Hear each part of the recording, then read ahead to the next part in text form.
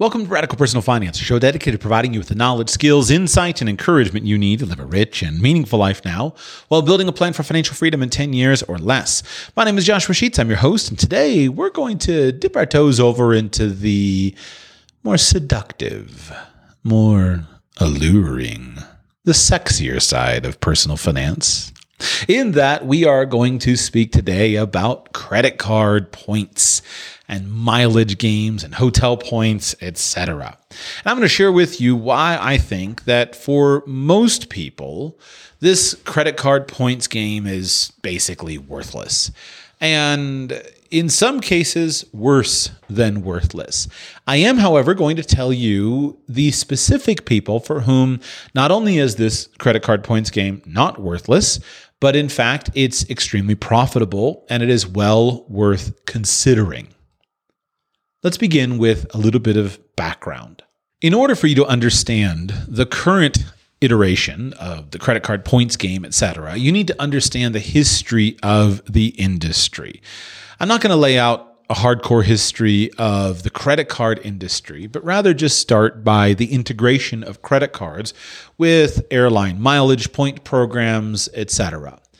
First, businesses have for a very long time understood the power of some kind of loyalty program. One of the four ways that a business can increase its revenue is to increase the number of purchases from a specific customer per year or per month or whatever. If you have a customer that ordinarily comes into your business once or twice a month, and you can instead get that customer to come in 3 or 4 times a month, that makes an enormous influence or enormous impact on your revenue over the course of the business. And so businesses have figured this out. And we've all seen very simple loyalty programs where you get a little card from your favorite local submarine sandwich shop, and they say, buy 10 subs, get the 11th free. Or your local car wash will give you a card and say, get 10 car washes, get the 11th free. Things like that. These are all basic forms of loyalty programs. And these made their way into the airline industry at the very end of the 1970s, beginning of the 1980s, when airlines figured out if we could somehow figure out how to incentivize people to fly with us on our airline, then we could get them to more frequently choose us instead of our competitors. And so you had the concept of a mileage account. And with the early airline programs, it was relatively simple and straightforward.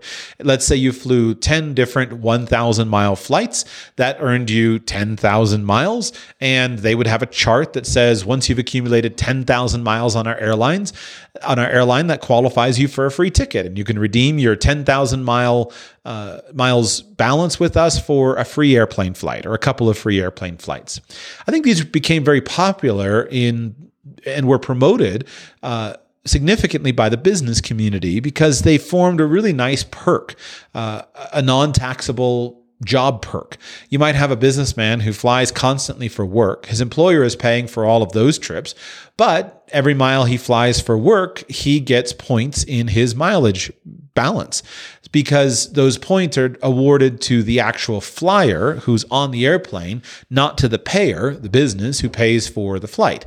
And due to a nice little loophole in the Internal Revenue Code in the United States, these are just free, non-taxable job perks. And so for a lot of guys, especially some guy who might be a road warrior, in many cases, he could send his entire family on a luxury airplane flight vacation with luxury hotels based entirely upon the points that he earned from flying and staying on and hotels on his business trips. Well, as airlines were looking for a pathway to increase their revenue, and the credit card business itself started to grow. Then in about the mid to late 80s, you started to see an integration of part of airlines and hotels partnering together with credit cards. And so they would offer people the ability to purchase an airline branded credit card or the ability to sign up for a credit card and get a certain bonus. And today, these credit card programs have fundamentally transformed the entire airline industry in the United States, where not only does the company itself generate an enormous amount of revenue from these credit card programs, but also the entire airline has been restructured to cater to these programs. So I follow a guy who is I follow a guy who has traveled enormously, is in the midst of starting an airline, et cetera. And he's a European guy. And one of the things that's interesting is every time he's in the United States, all he wants to do is complain about how the entire experience of first class travel in the United States has been destroyed by the credit card system. Because what has happened is, instead of you gaining access to a first class lounge or a business class lounge because you paid for a proper first class or business class seat, now those lounges are jam-packed with aspirational travelers who are in there because of their American Express Platinum card or their status based upon a credit card purchase. And it's completely transformed the entire experience of travel, especially first class and business class travel. Now, I'm not here to partake in that whining and complaining. After all, with the number of airplane tickets that I buy, I wind up on more budget airlines than I would prefer sometimes. But the point is that these credit card programs have had an enormous impact on the industry at large. Now, when I first started to pay attention to this myself, was at the early days of the credit card hacking industry. And the internet enabled us to communicate about all kinds of esoteric topics. And because of my interest in personal finance, I was always attracted to this one. And I was an early subscriber to Chris Guillebeau's newsletters. And there are a lot of people before him, but that's just the name that I remember from back in that era. And basically, people would come together and they figured out how to game the system a little bit. And gaming the system, putting it very simply, involves signing up for lots and lots of credit cards in order to get substantial sign-up bonuses, spending lots of money on those credit cards in order to satisfy the minimum spending requirements of your initial sign-up bonus, as well as to accumulate points in an advantaged way, and then exploiting those points and redeeming them for first-class flights, really wonderful peak experiences, things like that. And because of the ability of these communities to share information, the tactics and techniques advanced very quickly.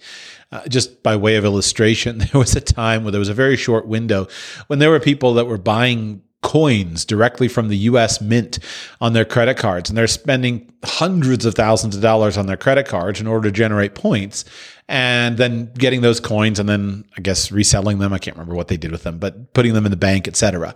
And so there have always been ways to basically game the system, and those ways have been shared around these internet communities very, very quickly.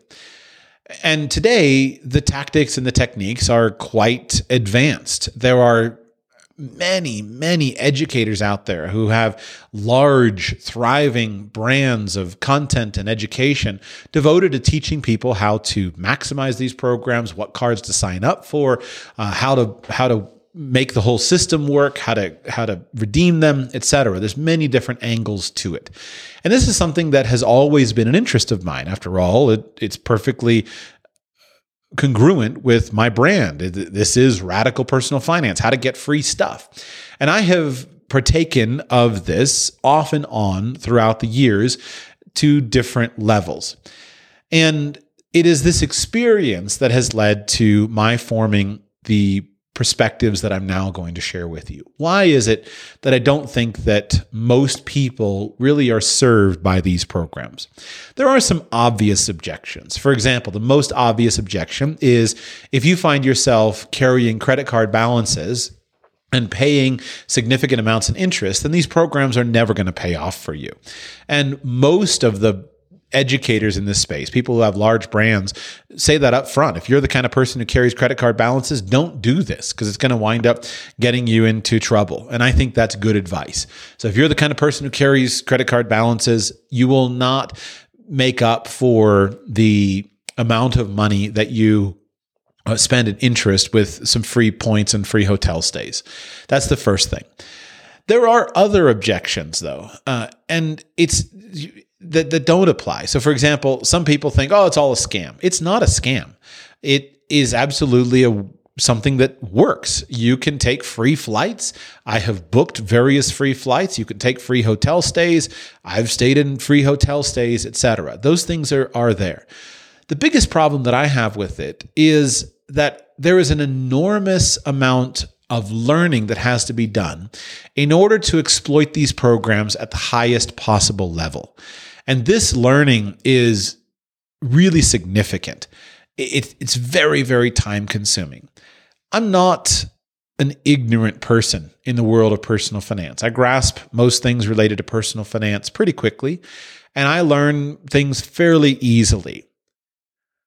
Over the last couple of years, as I have dug back into this space, and as I do with all of the stuff that I talk about, really worked hard to test everything for myself. As I started hacking the credit card game and applying for new offers and accumulating points and etc., I was amazed at how complicated this space has become, because there's this constant cat and mouse game between the credit card offers and the world of credit card hackers.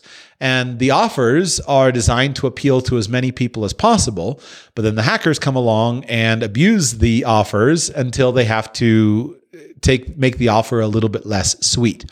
And so my observation is that the whole industry is not nearly as easy as it was 10 years ago. It's not to say can't still be done, but it's not as easy as it was 10 years ago. The sign-up bonuses are, even if the nominal value point, the number of miles that you receive on a nominal basis may be large and higher, the actual value of those miles has changed dramatically. And the airlines are always jiggering with their mileage award charts, and they're always jiggering with their alliances, and they're always jiggering with their dates and the tools, etc., to use it. And so it's extremely complicated. And what most people don't understand is that accumulating the miles is the easy part. It's not difficult. If today you wanted to go and join the airline miles game, it's not difficult for you to go and by 3 or 4 months from now have a few 100,000 miles in your accounts, as long as you have an adult-sized financial life and you can meet the minimum spending requirements. However, that's only half of it. The other half of it is the redemption. And this, for me, has been the biggest disappointment for my own situation. For example, when I fly, generally, if I'm flying alone, I'm flying on business. And so ordinarily, I wouldn't use award travel for that. Rather, I would just book flights and deduct them as business expenses properly. So if I'm going to use award travel, I generally want to do award travel with my family. But due to the size of my family, it's often difficult to find the appropriate number of award tickets. Now, I understand that I have an unusually large family in today's world when I'm buying 7 airplane tickets. But even if you're buying 4 airplane tickets, you still have a similar problem. And the biggest, the most advantageous redemptions with using miles usually comes with purchasing business class or first class travel. That's where most of the best, that's where you get the most attraction. If you go on and you try to find somebody who's teaching you about the mileage and points game, what's going to attract you, I think, is the idea that, look, you can get 2 business class seats to the Maldives and you can fly all the way there and back in business class with, look at this great deal I got, and look at this amazing over-the-water bungalow that I booked for X number of thousand points, and isn't this an incredible experience? Well, yes, it is, if you are 1 person or 2 people flying together, because you can frequently find 1 or 2 seats in business class as award travel. It's much more difficult, if not impossible, to book 7 business class seats on 1 airplane ticket or 1 flight. I have not been able to successfully do that. I have, with some of the new tools that are now available, have been able to find 7 seats and get 7 seats on economy class, but not on business class. Speaking of tools, there was one tool that was an incredible value for me, and that tool, and maybe for you as well, because I accumulated massive numbers of points. And then I could not figure out how to redeem them properly. And I signed up for various courses and various educators and whatnot. It wasn't until some time back I discovered the tool of Seats.aero, Seats.aero, Seats.aero, which is a little web tool that somebody has built that allows you to find award travel seats that are available from all the different airlines systems. And that saved me, because now I was able to, using that tool, I was able to search for 7 airline seats and only look at the airlines that had the appropriate amount of space. And that's what allowed me to start using points on airline travel. by the way, this tool, if you go to seats.aero, you can use some of it for free. I have a paid subscription to it, but you can use a lot of it for free. And one of the things that you'll quickly find out is you'll see the complexity of it. For example, in order to properly redeem your points, one of the tools and tactics that you need to learn is that you frequently need to redeem your points with a partner airline of the airline that you actually want to fly on. And it's not on the airline that you're redeeming them for. So recently I was redeeming some points. Let's see, what was it? I was booking for an Air France flight on Delta. It was a pretty simple example. I was booking on Delta for an Air France flight. And then I was booking on Air Canada for a Turkish Airways flight. Things like that are very normal. And so you frequently have to book on an alliance partner in order to get things. And it takes quite a lot of time to figure this stuff out, figure out where would I like to stay, what would I like to do, and et cetera. The next thing that's a limitation for a lot of people is it's going to be very difficult for you to use these travel experiences for their maximum value if you have any kind of constraints on your schedule. So what really works the best is if I'm one or two people and I'm open to any kind of peak experience, and I can just browse around using a tool like seats.aero, and I can see, hey, where can I get great redemptions? And oh, that'd be fun. Let me go and fly to that place, and let's go and fly business class there. And that's perfectly fine, by the way. That's what I teach. If you want to travel the world for cheap, then one of the basic secrets is figure out where it's cheap to go and then figure out what's interesting to do there. And the same principle applies to booking award travel. Figure out where you can get a great redemption for a great experience and then figure out what you want to do there. What's much more difficult is to book a specific place on a specific schedule. So I want to be at this city on these dates, and I want this hotel to work out, and I want these airlines to work out. Very rarely are you ever going to be able to accomplish the full booking process all based on your points. Very rarely are you going to be able to get the airline reward redemption on the date that you want, in the class of travel that you want, to the specific place that you want, and the hotel that you want is available, and have it all line up. So frequently you're going to be using your points to fill in one or two of those pieces, and then you're going to put one or two of those pieces just under normal constraints. And okay, that's not such a terrible thing, but it's annoying and frustrating. And those are some of the biggest issues that I've had. Similar thing, by the way, to booking airplane seats occurs with booking hotels. Let's say I want to book a hotel reservation. I find it incredibly easy to use up all my hotel points when I'm traveling by myself. That's no problem. Or if I'm just traveling with my wife or one or two people, no problem. Because then everything works easy. I want to book a reward. I need a standard room. The standard room has a bed with two. It's a double room for two people, sometimes four people, etc. Then that's no problem. I can book it with points frequently. The problem is that a lot of times, again, those are business trips, and those are trips that I would prefer just to pay for, and I'd like to save my points for my personal consumption. But then when we go to personal consumption, then I need multiple rooms, and it can be difficult on various hotel platforms to book multiple rooms, or they're not available on the dates that I want, etc. And so it's just very difficult for my logistics to make that work. And sorry, it sounds like I'm whining. I'm not whining. I'm just sharing with you what I've learned, because this does kick in at anywhere. If you have two children and you're a family of four, I think you'll experience these same things. I have not found, I'm sure they're probably out there, but I haven't looked for them either. But very frequently, the most active teachers on this subject are usually a single guy or gal or a couple. And so all of their travel is done as two people, where the world is the world of mileage, redemption awards, et cetera, is very friendly to them.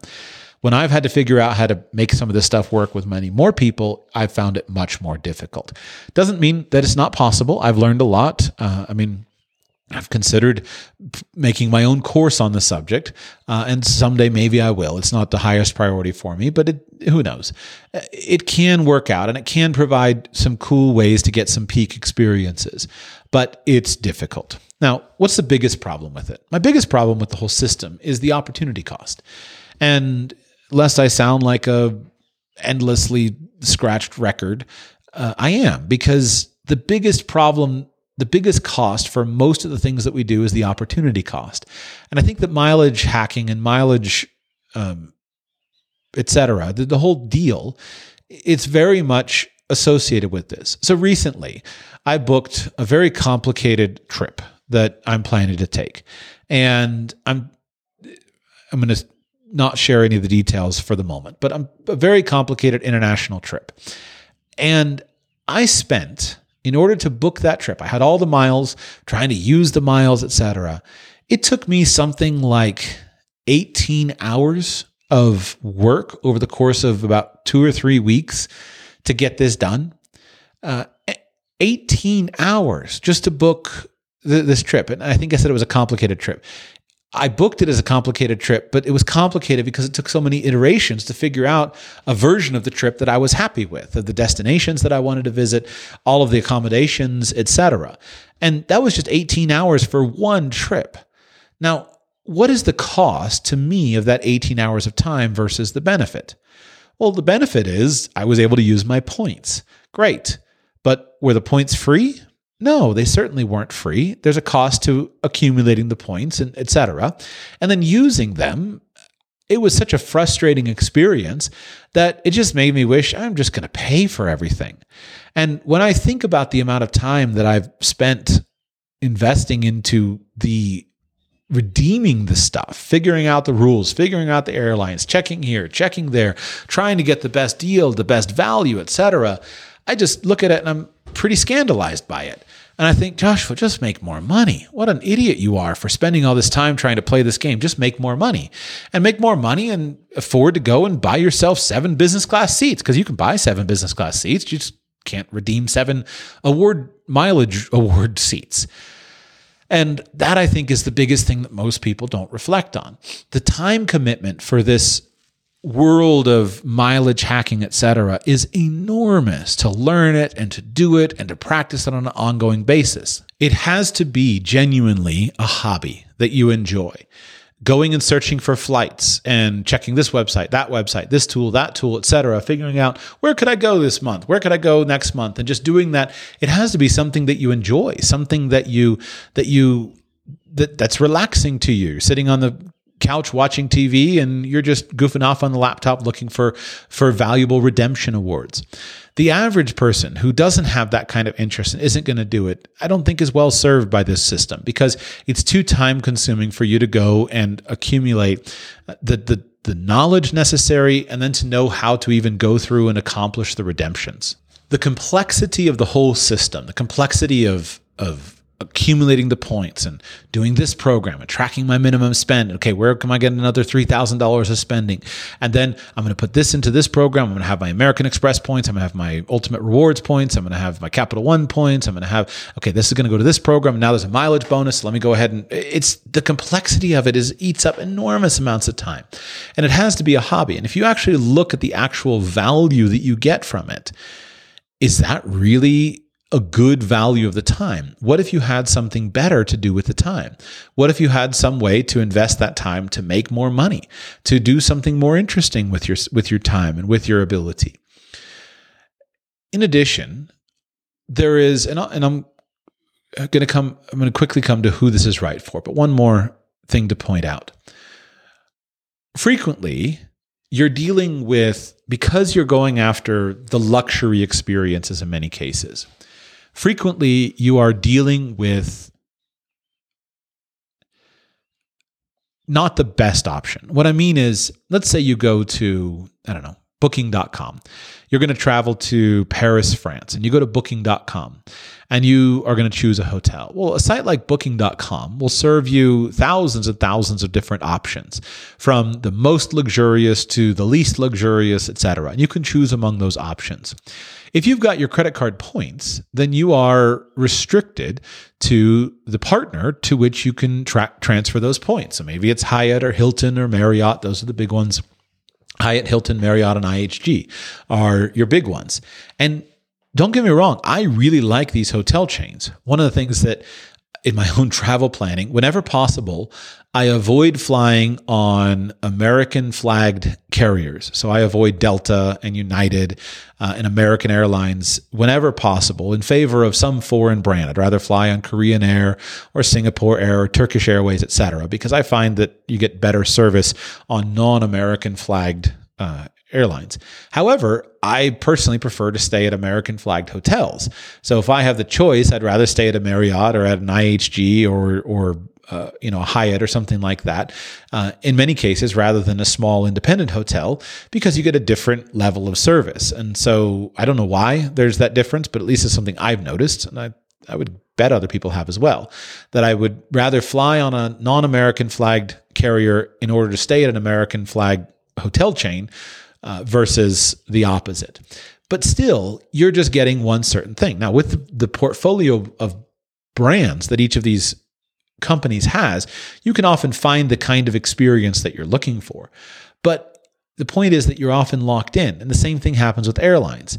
If you are flying for money, you have all the same searching ability that you can do, and you can often find all kinds of inexpensive fares that are available for you, either due to better competition on that route and or et cetera. Just better competition on the route, or more mistake fares, or their sales. All the same things apply to finding great airfare deals. And it's just a simpler, more straightforward system to spend less time finding a good deal on the kind of hotel that you want to stay at and the kind of airline that you want to fly on, rather than spending all the money and the time to deal with the points. So who is a good fit for these mileage programs? Well, as far as I'm concerned, there are a few no-brainers. So the first one that's an absolute no-brainer is simply this.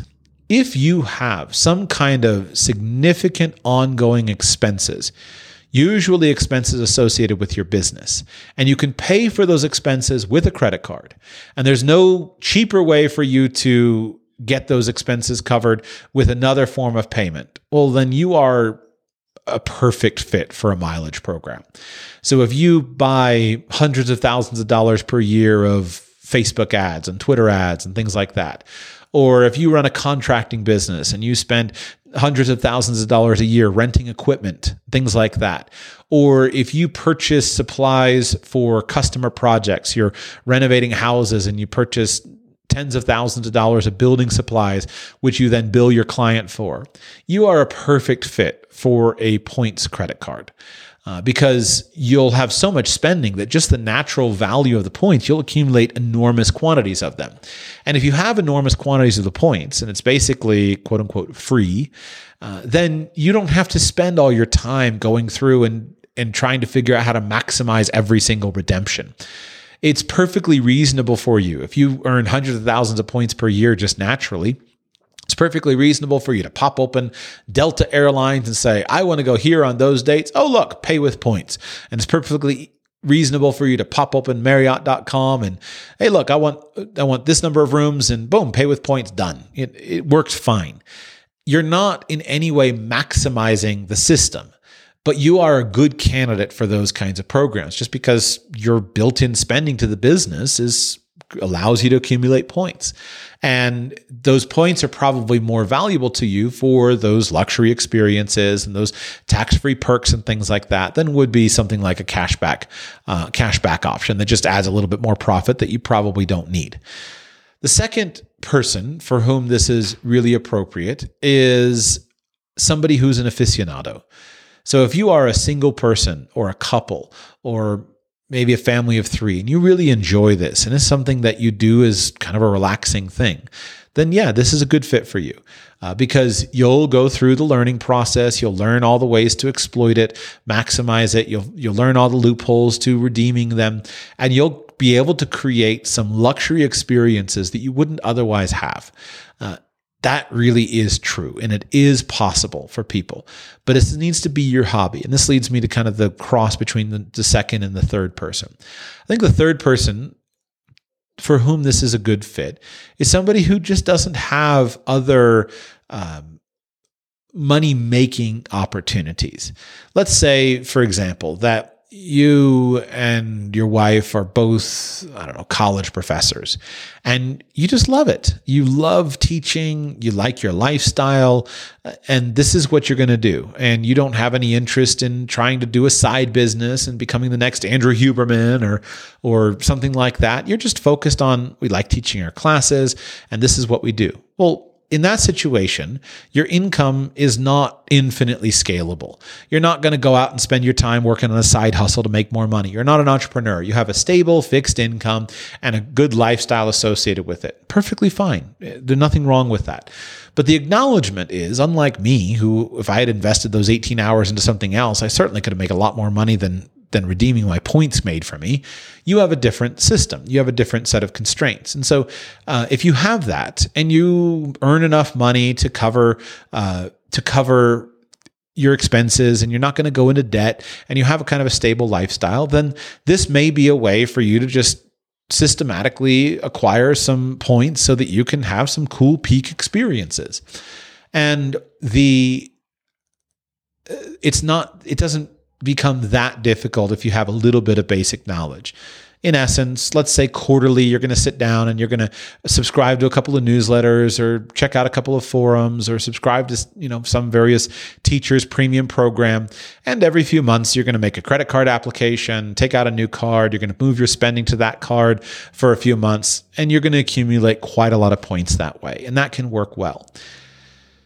And that's the crossover between kind of the person for whom it's a hobby. If this is really a hobbyist of yours, okay, you can do well at it. But I'm skeptical that most people are really getting all that much benefit from it compared to what is possible. Because for most of us, what we're giving up to engage in that world is many more lucrative opportunities. Doesn't have to be a side hustle, doesn't have to be entrepreneurship. But the problem with becoming an expert in the credit card points game is, unless you're going to build a business around being an advisor to people on credit card points, you're probably neglecting something else that would enhance your career more effectively, something that would allow you to improve your job skills. With the amount of time that you spend playing with the credit card points game, you may be able to learn to code, and go into a completely different setup or become the expert on artificial intelligence at your company, guiding your company to more profitability or becoming world-class at some other thing.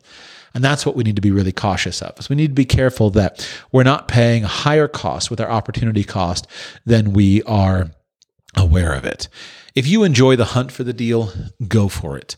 I think in many cases, you probably should focus out more on making more money instead. Great. And if you have high consistent expenses that can go on credit cards, go for it. But remember that these things may be a distraction. And as I've said previously, as I reflect on 10 years of radical personal finance, one of the regrets that I have is that I spent a lot of time getting distracted with things that they seemed alluring because they seemed like I was going to live the lifestyle of a millionaire without being a millionaire. They seemed like things that I should go after because, look, I can exploit this. I can maximize this little loophole. I can save a little bit here, etc. And I've just come to see a lot of that as wasted time and effort. It's not a matter of really great personal finance is not built upon a lifestyle of clipping a coupon here and saving a little bit there and finding some way to live like a millionaire without being one. The most effective pathway is the direct one. It's the direct pathway to becoming a millionaire, to making $1 million a year, to building a business that can comfortably buy you all of your first class travel and put you up at the first class hotels and things like that. I'm always conscious that may not actually be open to everybody. I'm not making fun of clipping coupons. They serve a value, but truly, we are more capable than we realize. And if I had stopped years ago chasing down little things to find a loophole and get something for nothing and go a little farther and etc., and just focused on the fundamentals, then it would not be necessary. None of the little deals and things would have been necessary. And as I try to learn from the last 10 years and make a better plan for the next 10 years, this is at the core of where I'm at in my own business, my own personal finances, etc. And I don't think I have anything to apologize for because we're not, in terms of the content that I've made, or anything like that. I don't think I've steered anybody wrong. I didn't realize how time consuming a lot of those things really were, and how much better it would have been to focus on the fundamentals. And a more straightforward focus on the fundamentals would have, I think, more fully paid off. And so now when I see people who are really interested in the credit card game, etc., I just ask myself, again, unless they're making money on it and they have a coaching business or whatever, or programming some tool that works out and pays them money, I just ask myself, wouldn't you be better off doing something else? And the answer almost every time has been yes. I've never met a wealthy person who got rich because of their credit card points. There are a significant number of wealthy people who have gotten rich talking about credit cards, selling credit cards, etc., and no problem with that, because there are a number of people who've been able to take a once-in-a-lifetime trip, a really peak experience because of it. But on the whole, I've never met anybody who's become wealthy accumulating credit card points. And even if you go to those peak experiences, I watch their YouTube videos and whatnot, you're sitting in business class or you're sitting at the fancy oceanfront resort, it's not a sustainable thing. You're out of your league. You're out of your depth. And if you can use credit card points to put a little fire in the belly and say, I want to fly like this every time, great, go for it. But at the end of the day, I think credit card points and the whole game is much more of a distraction than many people realize.